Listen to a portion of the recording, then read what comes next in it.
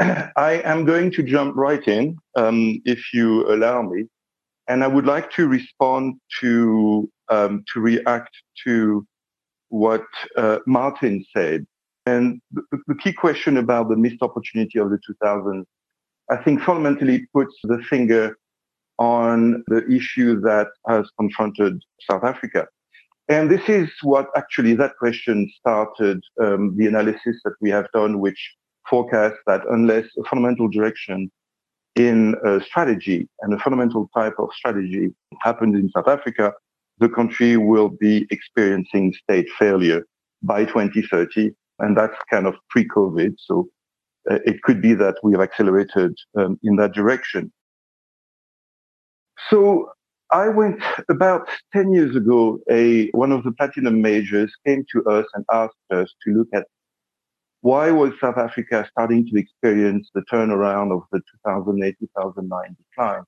And they wanted us to look at this from a data-centric standpoint, acknowledging that the typical economic forecast that we had seen out of Treasury and orthodox economic analysis was, those forecasts were failing. They were either underestimating growth systematically or overestimating it. So we developed a new methodology, and it's out of that methodology that we were able to answer some questions and do this forecast. The key question was, how is it possible that at a time, 2005, 2007, where South Africa was experiencing its fastest growth in 20, 30 years, and the country was really on a very positive, why is it that we experienced the loss of power of Mbeki and his pro-growth faction and its replacement by the Zuma faction, the labor unions, the SACP, and the path they took us on? And it told us that there was something fundamentally dysfunctioning in the South African country. This is what we've experienced. Why is it a country like South Africa experienced such a dramatic political change, which led to the lost decade? And so we've done a lot of work and lots of analysis. And obviously, the conclusion was that the country suffers from, if you want, political economic dislocation. We know this, but I don't think we've understood the extent to which it undermines sustainable economic development strategy. On the one hand, we've had a minority economic center, and on the other hand, we've had a majority political center, and these two don't meet. We have, therefore, a relatively competitive and relatively democratic and well-governed society, which is also characterized by state failure in terms of creating social capital, in terms of creating human opportunity, as well as levels of violence that are not far from the kind of level of violence you have in societies that are experiencing civil wars. This is the legacy of apartheid, and it was built on purpose by apartheid. And apartheid regime was able to create a mining and industrial-centric economic development, both on the back of a fairly sophisticated domestic market for the minority, and on the back of the exclusion and exploitation of the majority. The great strategic mistake of post-democratic or democratic South Africa, post-apartheid South Africa, is that economic structure has not fundamentally been changed. We have this astounding situation where South Africa has the highest levels of youth unemployment in the world, one of the highest levels of unemployment in the world. Yet we have fairly high levels of productivity per person employed. COVID-19 has just taken 2 million jobs out of the economy. Out of a country of 60 million people, where only 10 million people were employed before COVID-19, which means that our ratio of employment versus in the population is about only 15 to 17%. You cannot possibly sustain a country, an economy, a fiscal, when only 15% of your population is employed. And the fundamental mistake of strategy is that democratic South Africa, the ANC, the different governments, have continuously pursued this kind of capital-intensive, endogenous growth failing to take opportunity, as Martin has said, of the extraordinary growth that the world experienced in the 1990s and 2000 and bounced back until now. We have just not done so.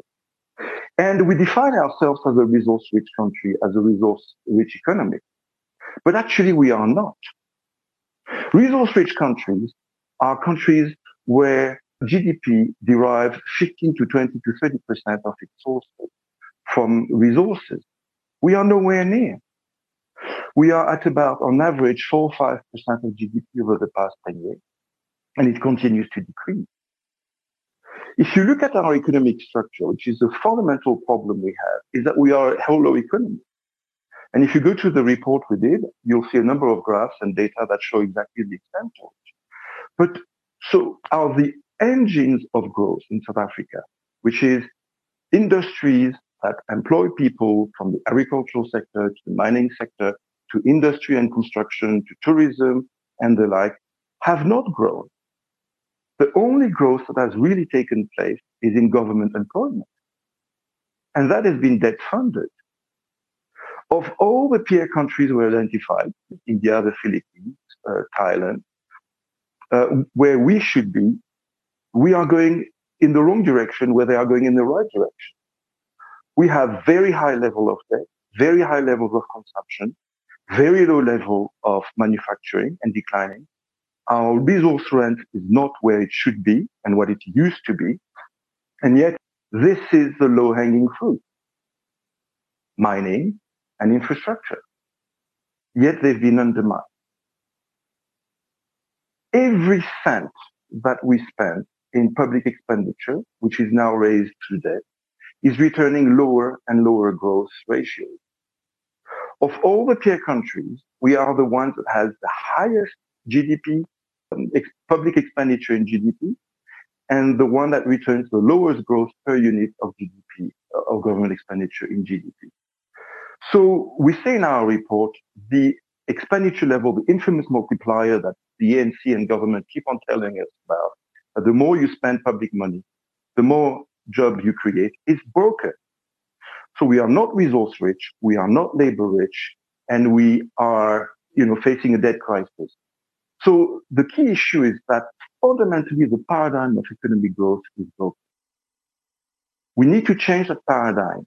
But the problem is that our political economic structure, if you want, conspires against our elite adopting the right economic model. And this is why we are fairly pessimistic.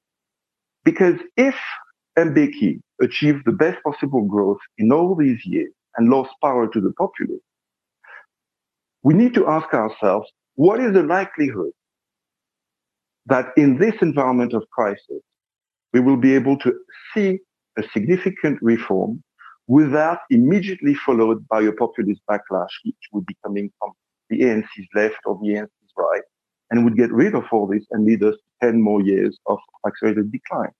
This is why, we say we need a fundamental new developmental pact. And that developmental pact needs to put labor, human capital at the center of growth, supported by sectors like mining because they are available and they can create rapidly jobs. But that means a fundamental change in strategy.